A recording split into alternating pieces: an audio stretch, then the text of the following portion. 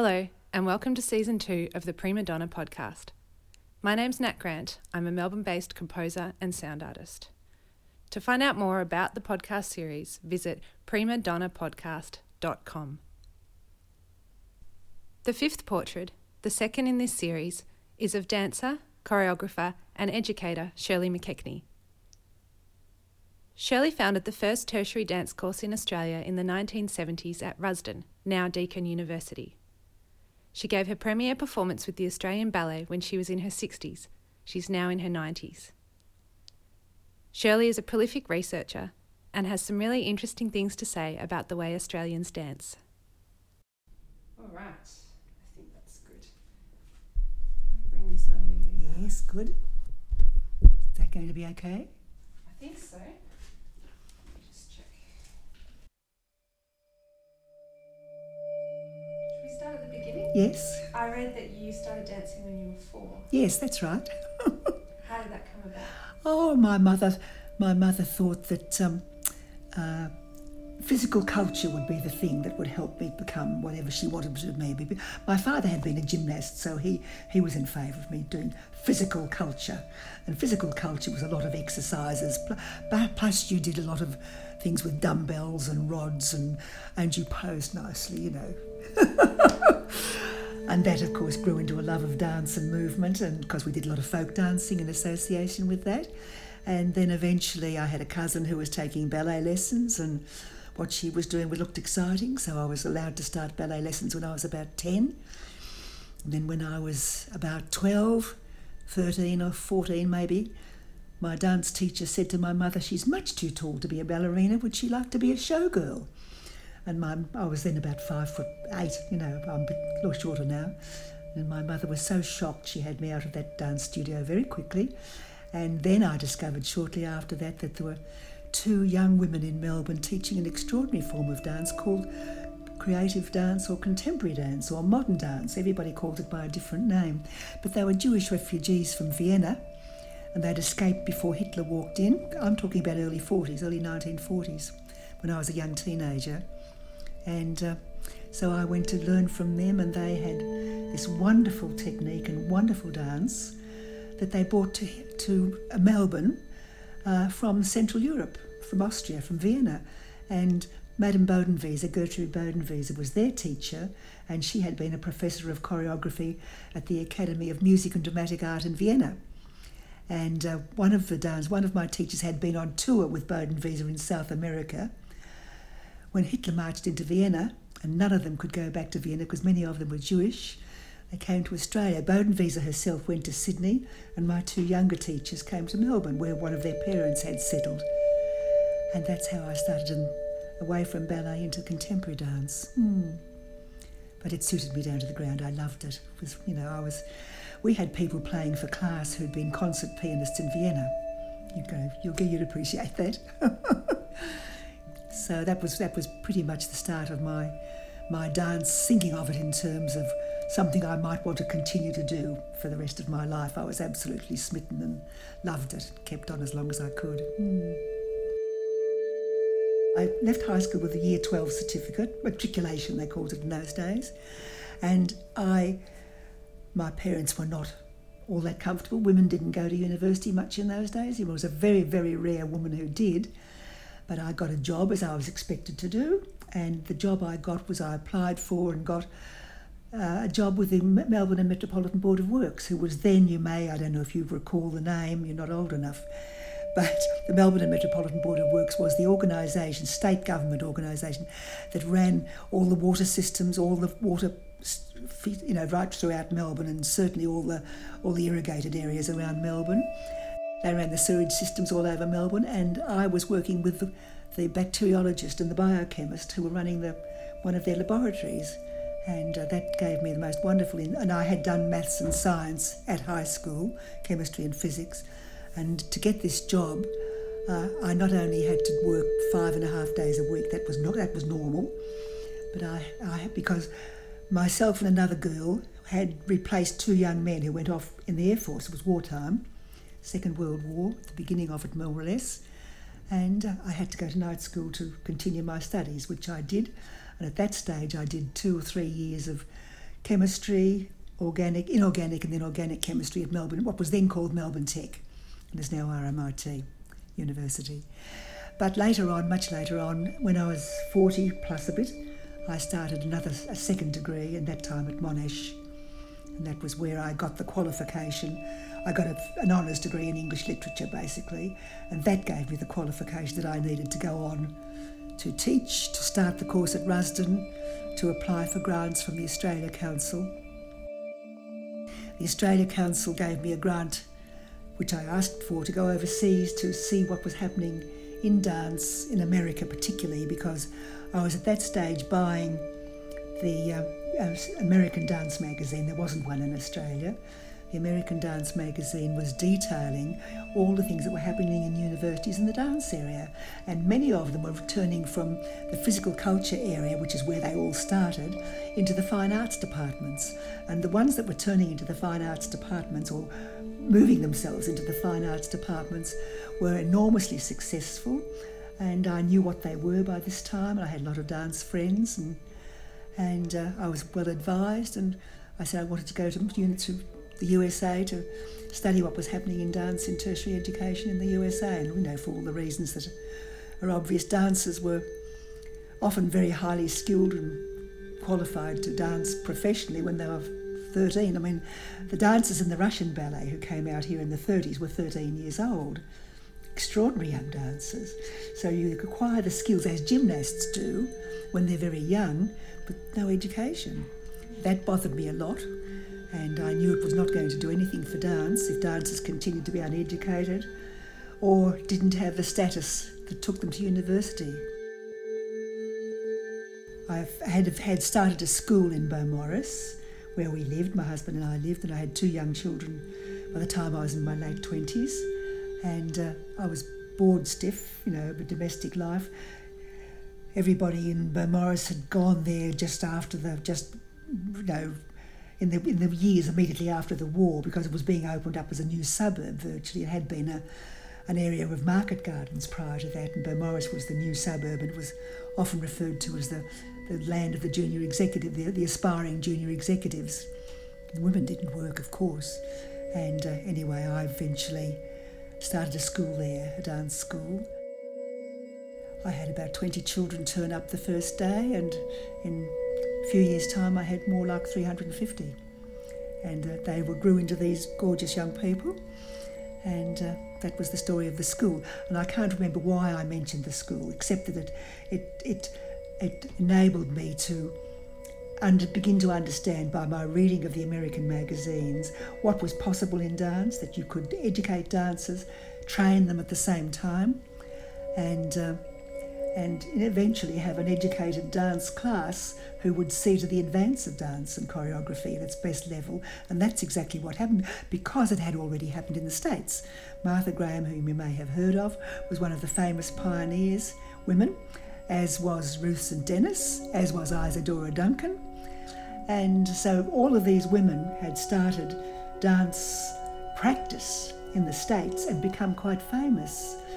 In England it was much more conservative and very much within the ballet world, but the movers and shakers there were people like Marie Rambert, who started the Ballet Rambert, and in just out of London at the Mercury Theatre, and she had been in practice with Delcroze.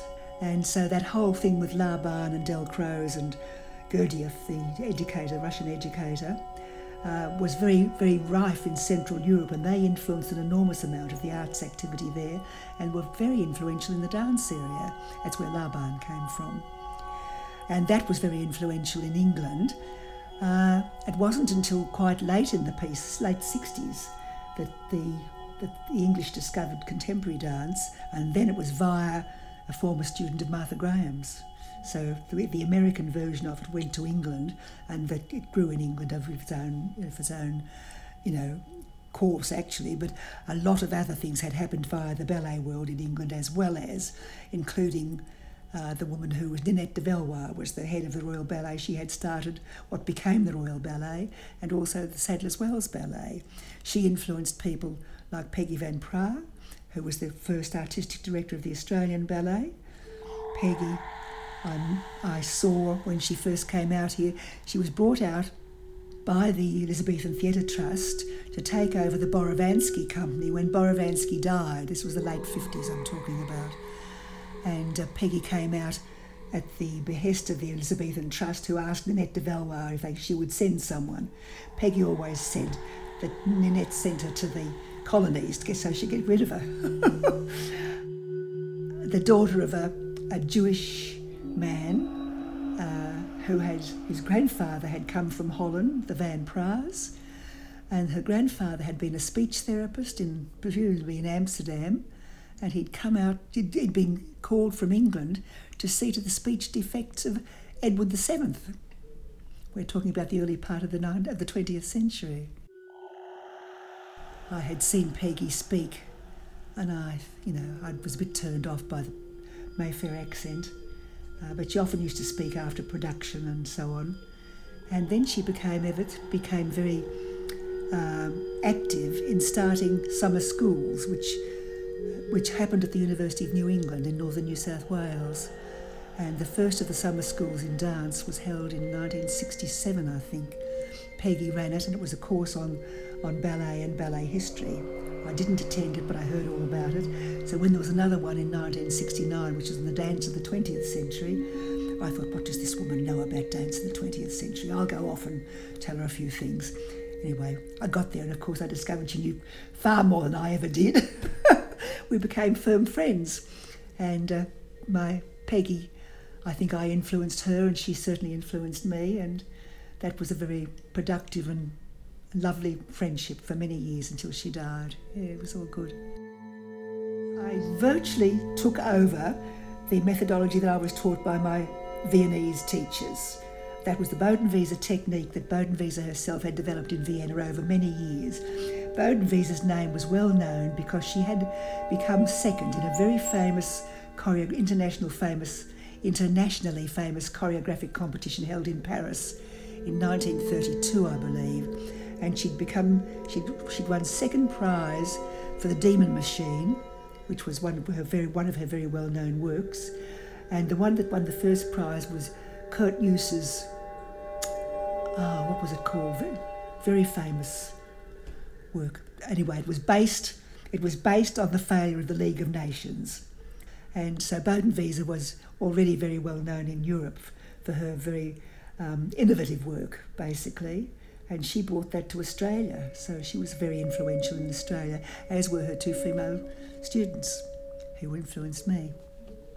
So that was I had ballet classes from the age of about 10 to 13 or 14, by which time I've told you I was too tall to be a ballerina.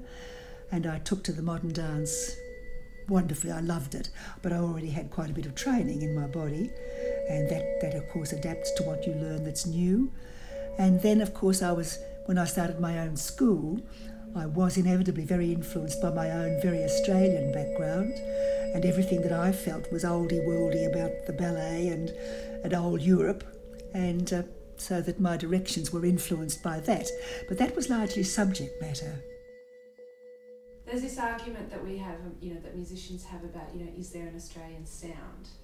Do you think there is an Australian? Yes, I do. And I argued that at one of the speech I gave in honour of, it was the first Peggy Van Praagh Memorial Address. She died in January 1990, and in 1991 I gave the inaugural Peggy Van Praagh Memorial Address, and I addressed that in what I thought was Australian about dance. One of the simplistic things I can tell you, but it's a very simple example. Everybody knew that when you were in a big studio with a lot of dancers from overseas, Australians took up all the room. They were always there and always using up an awful lot of space, and that was frequently commented on. Even everywhere when I went later in Europe, people would comment on the way Australian dancers used the space. And I commented on that quite a bit in that speech. And also on the background to dance in Australia, which was not only the ballet and the new modern dance, but thousands of years of background, if we wanted to notice it, of dancers who'd been there for 60 or 70,000 years, we now know.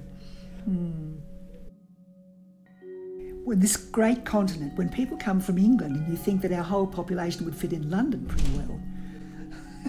and you know, there's no space in a sense, and that's typical everywhere I went in Europe and America. Big studios would be filled with 50 dancers. Now in Australia you'd be lucky if you had 15.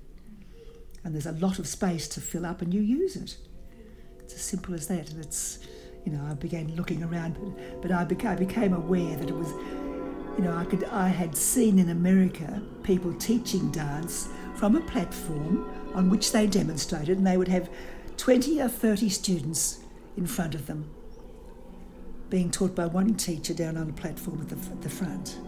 It just seemed crazy to me. You know, it was not this one-to-one thing that you find in most studios that are important, and certainly in important companies like the Royal Ballet and the New York City Ballet. They have what we have: plenty of space and fewer dancers. The Russian ballet, of course, has got an awful lot. Well, the Australian ballet has too, but they don't have them all on at once, nor do they have them all in the studio at once. Did you ever perform with the Australian Ballet? Yes, I did, but not until I was in my 60s. Oh, wow. Graham Murphy's version of the Nutcracker. The Nutcracker is a fairy tale. It's a children's story, the original Nutcracker that came out of the 19th century. And the little girl in it who has the dream of this wonderful journey through fairyland, basically, is called Clara. And it was Graham Murphy's work, and he called it Clara's Story. Clara was a little girl who grew up in Petersburg, was trained in the famous school in Petersburg, became a dancer, was employed to dance for the royal court, and she danced for the Tsar, and had a very nice young man as a partner.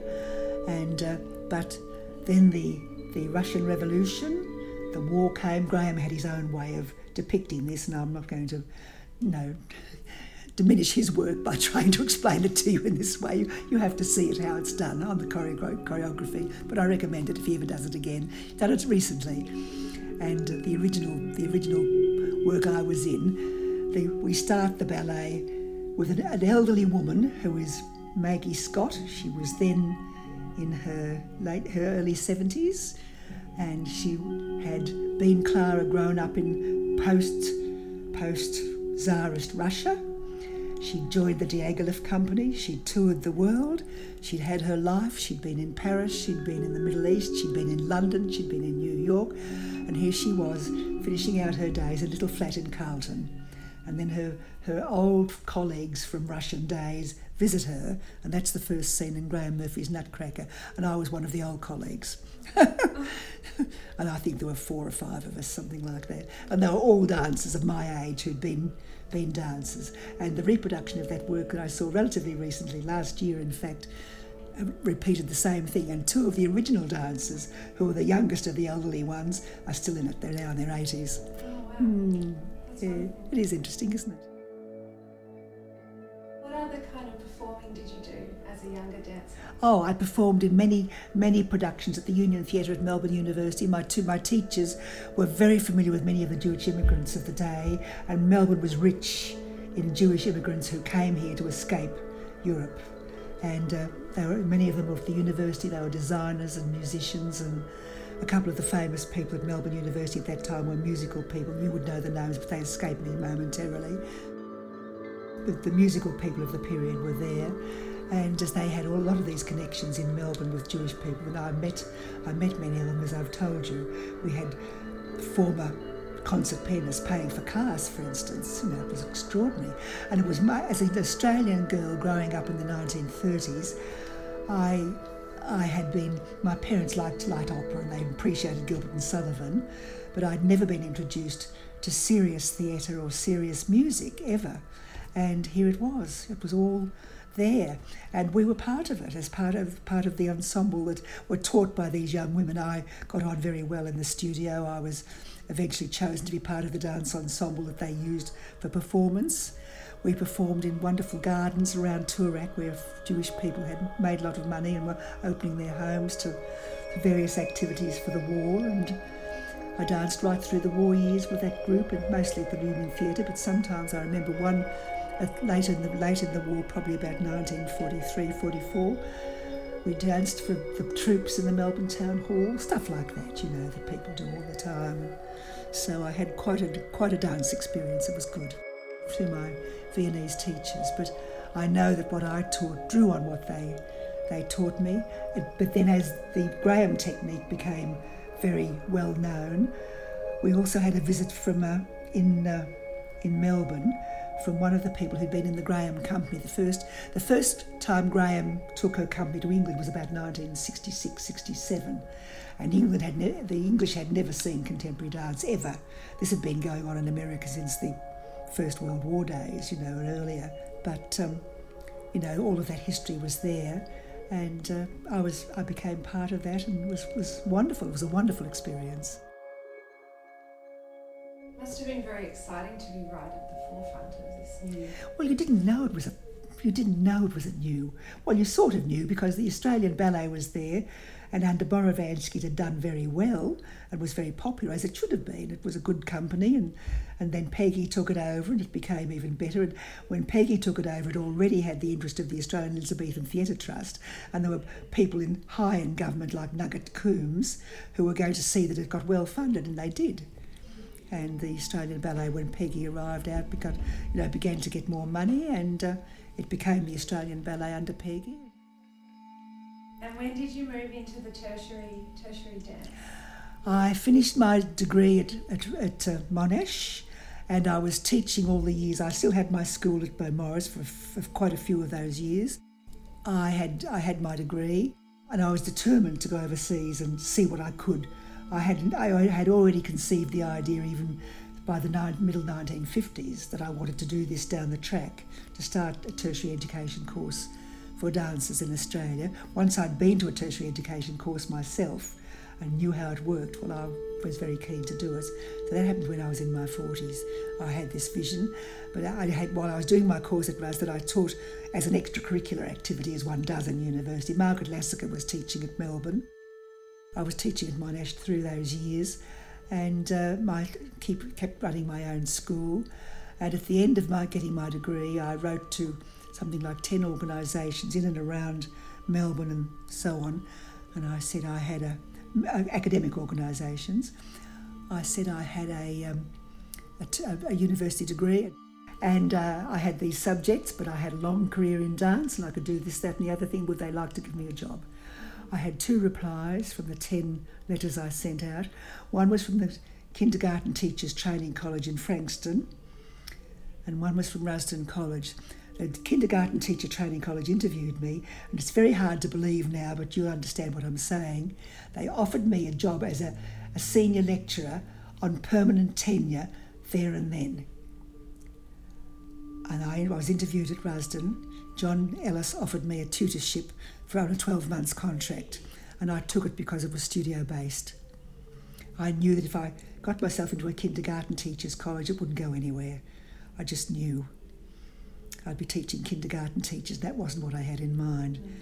And so I took the job of 12 months as a tutor at Rusden.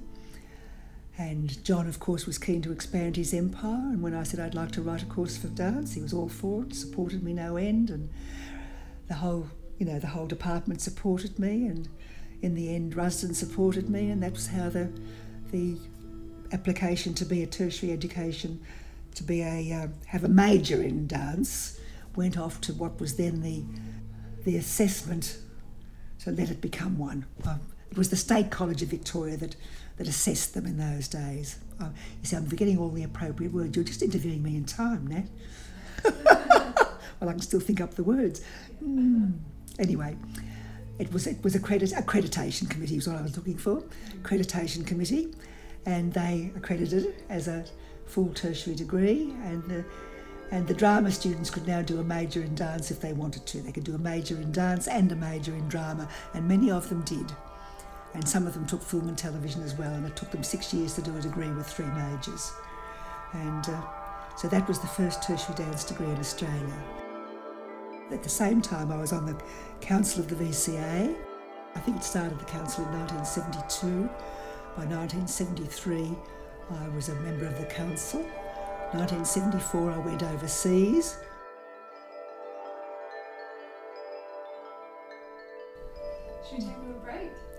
Well, we'll go down and have a coffee? Yeah. Do you fancy that? Yeah. Okay, good.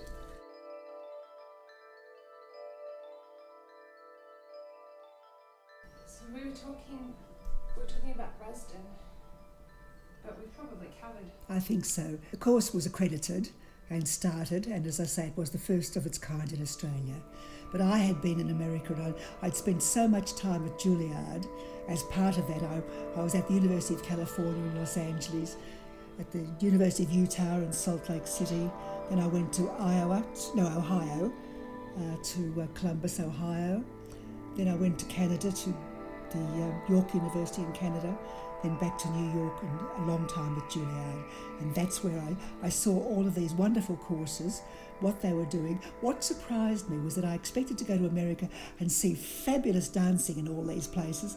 What I discovered, that was in the tertiary level, they weren't all that good at all. I mean, they were still school students.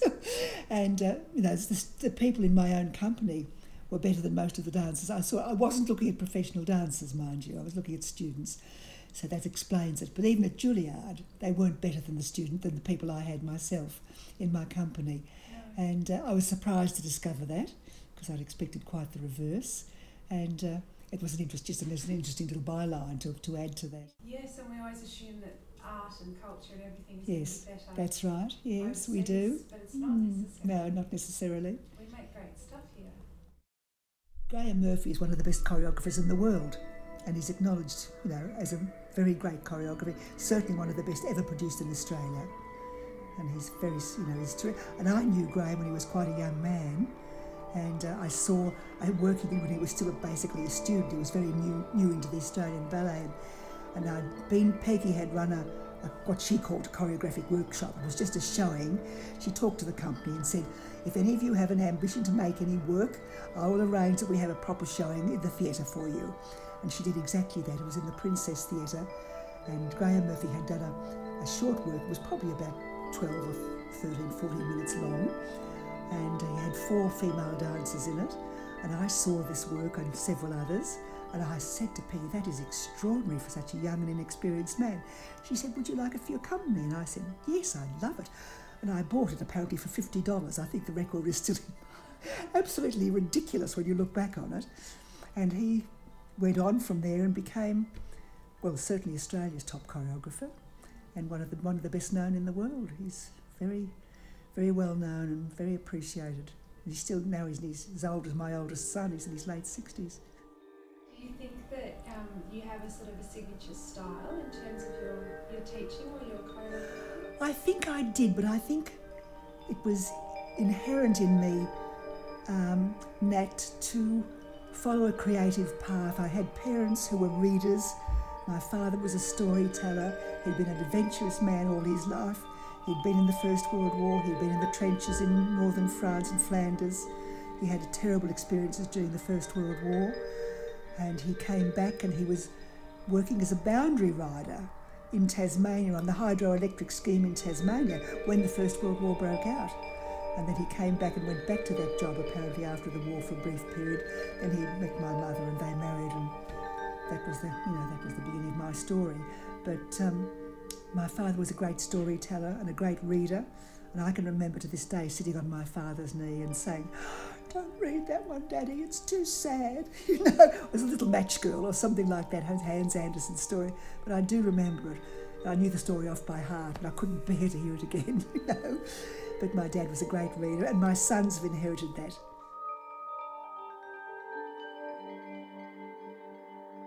I started making dances when I was about 12, I think. I remember getting all the neighbourhood kids in on the back, when the days when we all had great big back lawns. I remember getting the neighbourhood kids on, and someone would be doing 12 cartwheels round this way, and someone would be doing 15 jumps that way, and 5 somersaults somewhere else, and I must have had it in me to organise that. I don't remember where that came from. I think from my first physical culture experience, really. And anyway, I certainly developed it under my Viennese teachers, because one of them was a very fine choreographer, and I was in many of her works, and that influenced me greatly. And I suspect she learned from Bodenwiese and other people who influenced her in Vienna. I mean, there are some famous names associated with that Viennese school and with the movement in Central Europe at that time, with Laban and Delcroze and Gurdjieff and what was happening in Vienna with Bodenwieser and Mary Wigman in Germany, people like that. And there's almost all of those the names, apart from Laban and Delcroze, they're all women. So that's interesting, isn't it, seeing as you asked me that question a bit earlier in the piece? Yes. So you asked me about my own creative drive. I was very driven to say something about, and I can only put this into words now from experience looking back, to say something about my own experience. But I think I was good at finding the metaphor, and I made a work that grew out of my own sense of having a great mission but not having anyone recognise it, and wanting to, give it to the audience. And I made a work out of that, and I called it Earth Song, and made it into a story of a young priestess, or a young aspiring priestess to a great order of women. I was very, very taken with Paul Klee paintings, and I had used a lot of improvisation. That was what I learned from my teachers, how to use improvisation. And you can improvise about anything. I remember this lass on the end there we were all interviewed as a group, and she was being interviewed by an ABC reporter all way back, 30, 40 years ago now. And he said to her, "But can you dance about anything?" She said, "Oh yes, anything." And he said, What about a stone? If I give you a stone, can you make a dance about a stone?" And she said, "Oh yes," she said, "a stone has a certain shape, a certain weight, a texture. It takes up this much space or this much." I'm almost repeating her word for word, I know it so well. She was about 12. So I think that was what I learned, but it was also what I based my work on shape and space and texture and quality and design of space and so on. There's 4 dimensional. I wrote a book during the research. We had an e-book published by MUP, and it was called Thinking in 4 Dimensions. And it is, height, width and depth and time.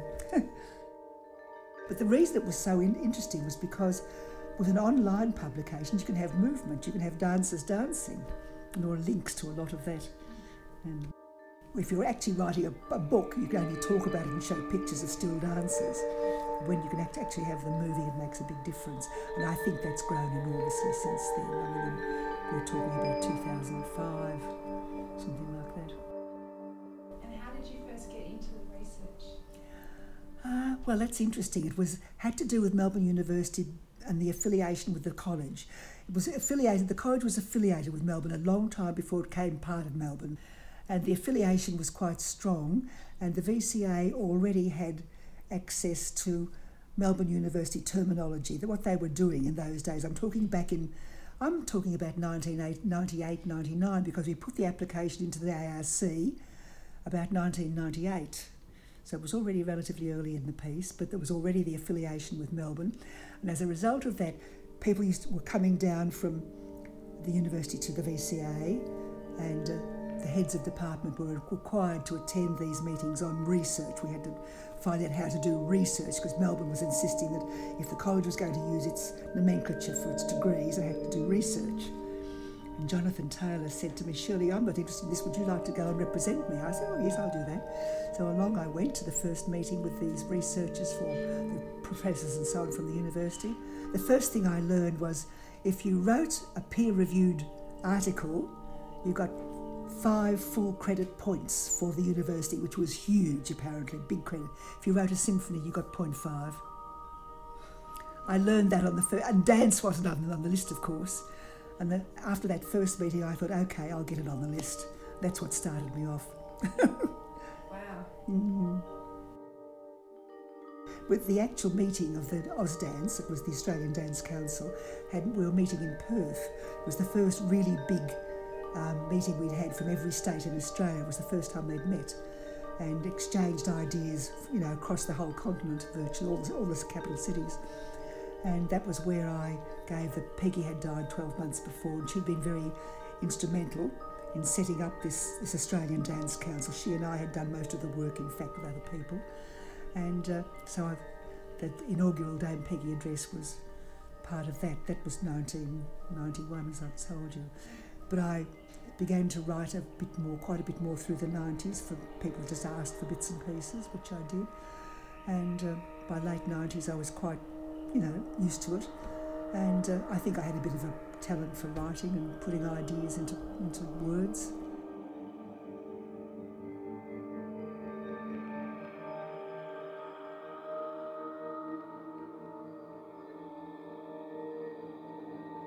I was saying when I got here that I didn't have many female mentors when I was younger. Yes. It sounds like you've had a lot. And I even had them in the sciences, because when I went to work for the Board of Works, my chief boss was a woman bacteriologist. They weren't called microbiologists then because they hadn't discovered that they could see viruses. There had been no electronic telescopes in the 1930s and early 40s. So they hadn't seen viruses. People weren't microbiologists, they were bacteriologists. You could see a bacteriologist with an ordinary microscope, a bacteria with an ordinary microscope. And I worked with her, and she was a single woman in her late 20s. I thought she was ancient. I was about 16 or 17, And so that was all quite interesting, but she was an influential person on me. And then later on, when I developed a desire to dance more than to go to night school at RMIT, I had taken a job as a model with a company called Prestige, which made a lot of underwear and cloth and clothes of various kinds, and I was supposed to be in charge of their modelling room, but I finished up being a model for the designer. It was just simply my body. I was what you call average measurements. I was a good representative of the average female figure. And so I got to have all the clothes draped on me and cut and pinned and traced. And she was a horsewoman. The designer was a wonderful woman. She was another big influence on me. So all the women I met were not only talented, highly skilled women, they were very influential in their ability to talk about their subjects. And what about Tas Dance? Tas Dance was much later, and it came into being as part of the... they had a ballet company in Tasmania. It was called the Tasmanian Ballet, and they had gone a bit sour on the funds and funding, and it broke up, and I can't remember the reasons behind that, but it was put forward that they needed a dance company in Tasmania. They needed a dance education company. And a woman I had worked with, who'd worked with me at Rusden, she was an American. She'd been in the American Ballet Theatre. She was a dancer. She'd come out here with her husband, who was an Australian engineer of some degree. And she left my employment at Rusden and went to work for the Australia Council, became their dance officer for the Australia Council. And she was instrumental in setting up this company for Tasmania, and she involved me. So I was very involved with her. Her name was Catherine Lowe, and together we virtually put forward the model for what this dance company should be as a dance education company. I used to spend a lot of time preparing my classes because improvisation was such an important part of it. The students loved it. And I think it was because I always spent a lot of time thinking about what would interest me, obviously. And I found inspiration in poems, in paintings, in literature, in all sorts of places, images in all degrees. And so I used a lot of poetry. I used bits of Shakespeare. I used paintings of Paul Klee and many others. And this was an inspiration, and what do you make of it? I can remember one little story to tell you that illustrates it a bit. I'd been working with a group of 6-year-olds, I think they were. I taught little kids as well as big ones. And I'd had that book of Paul Klee, and one of Paul Klee's paintings is called Twittering Machine, the Twittering Machine. And it's a picture of 4 or 5 little comic birds sitting on a bar that looks like a little machine where you turn a handle. The Twittering Machine was one of several. And a composer, a German composer called Gunther Schuller, had created a musical work called Sketches on Themes of Paul Klee. So I knew what the basic paintings were that he was referring to, and it was a bit like Pictures at an Exhibition, the Mussorgsky piece back, that had been made 50 to 80 years earlier, and it was pictures, and his was sketches on themes of Paul Klee, not the sort of paintings that Mussorgsky had done. And one of them was the Twittering Machine, and I took a copy of the little painting down to the children, and I said, "What do you think of this?" And they all looked at it, and I said, "What does it remind you of?"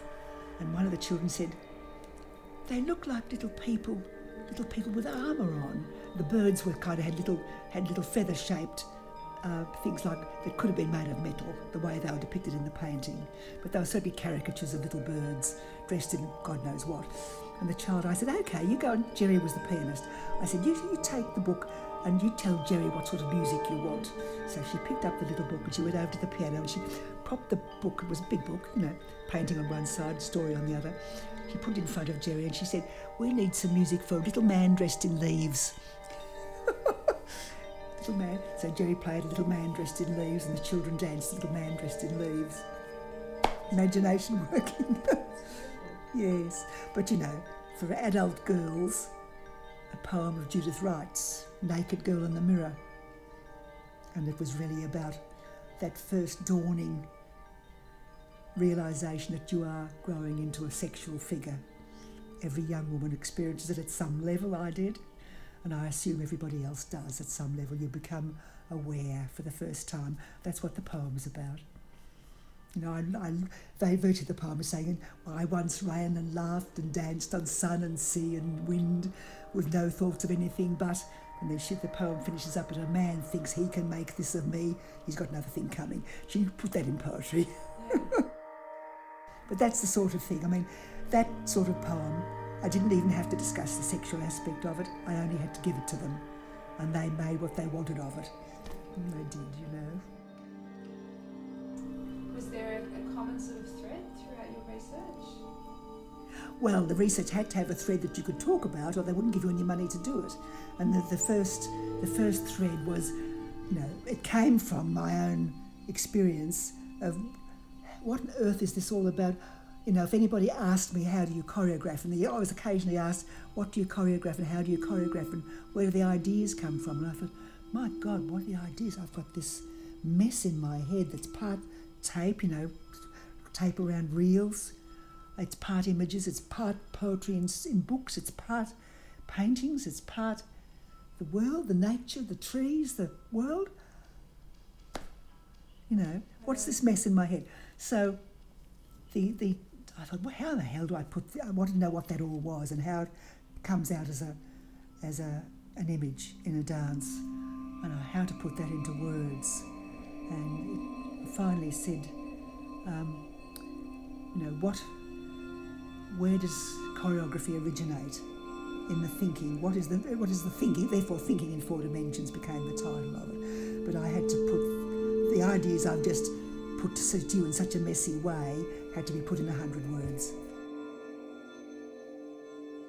It was all something I desperately wanted to do, and it just took its own course, from dancing as a little girl, from learning ballet to being introduced to modern contemporary work, to everything that involved via the best artists in Europe, which is what it was, the influences on that development.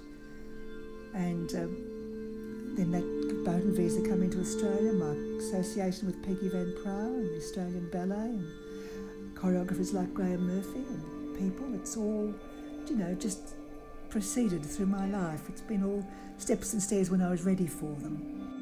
I was 20 when I started my own school, but I had taught quite a bit before that for my two teachers. They were young women. They weren't much more than 12 years older than I was, 10 or 12 years older than I was. They were in their early 20s. They both married. They both had children. And at that stage, they were teaching in places like Furbank in Brighton or Finton out at Camberwell, wherever it was. And as each of them had their children, they would ask me to take over their classes. So I had quite a wide experience before I started my own school.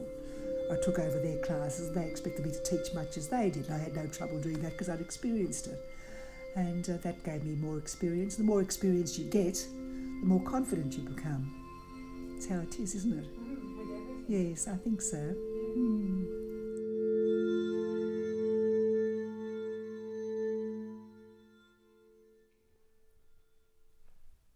Thanks for listening to the Prima Donna podcast. For more information or to subscribe for future episodes, visit primadonnapodcast.com.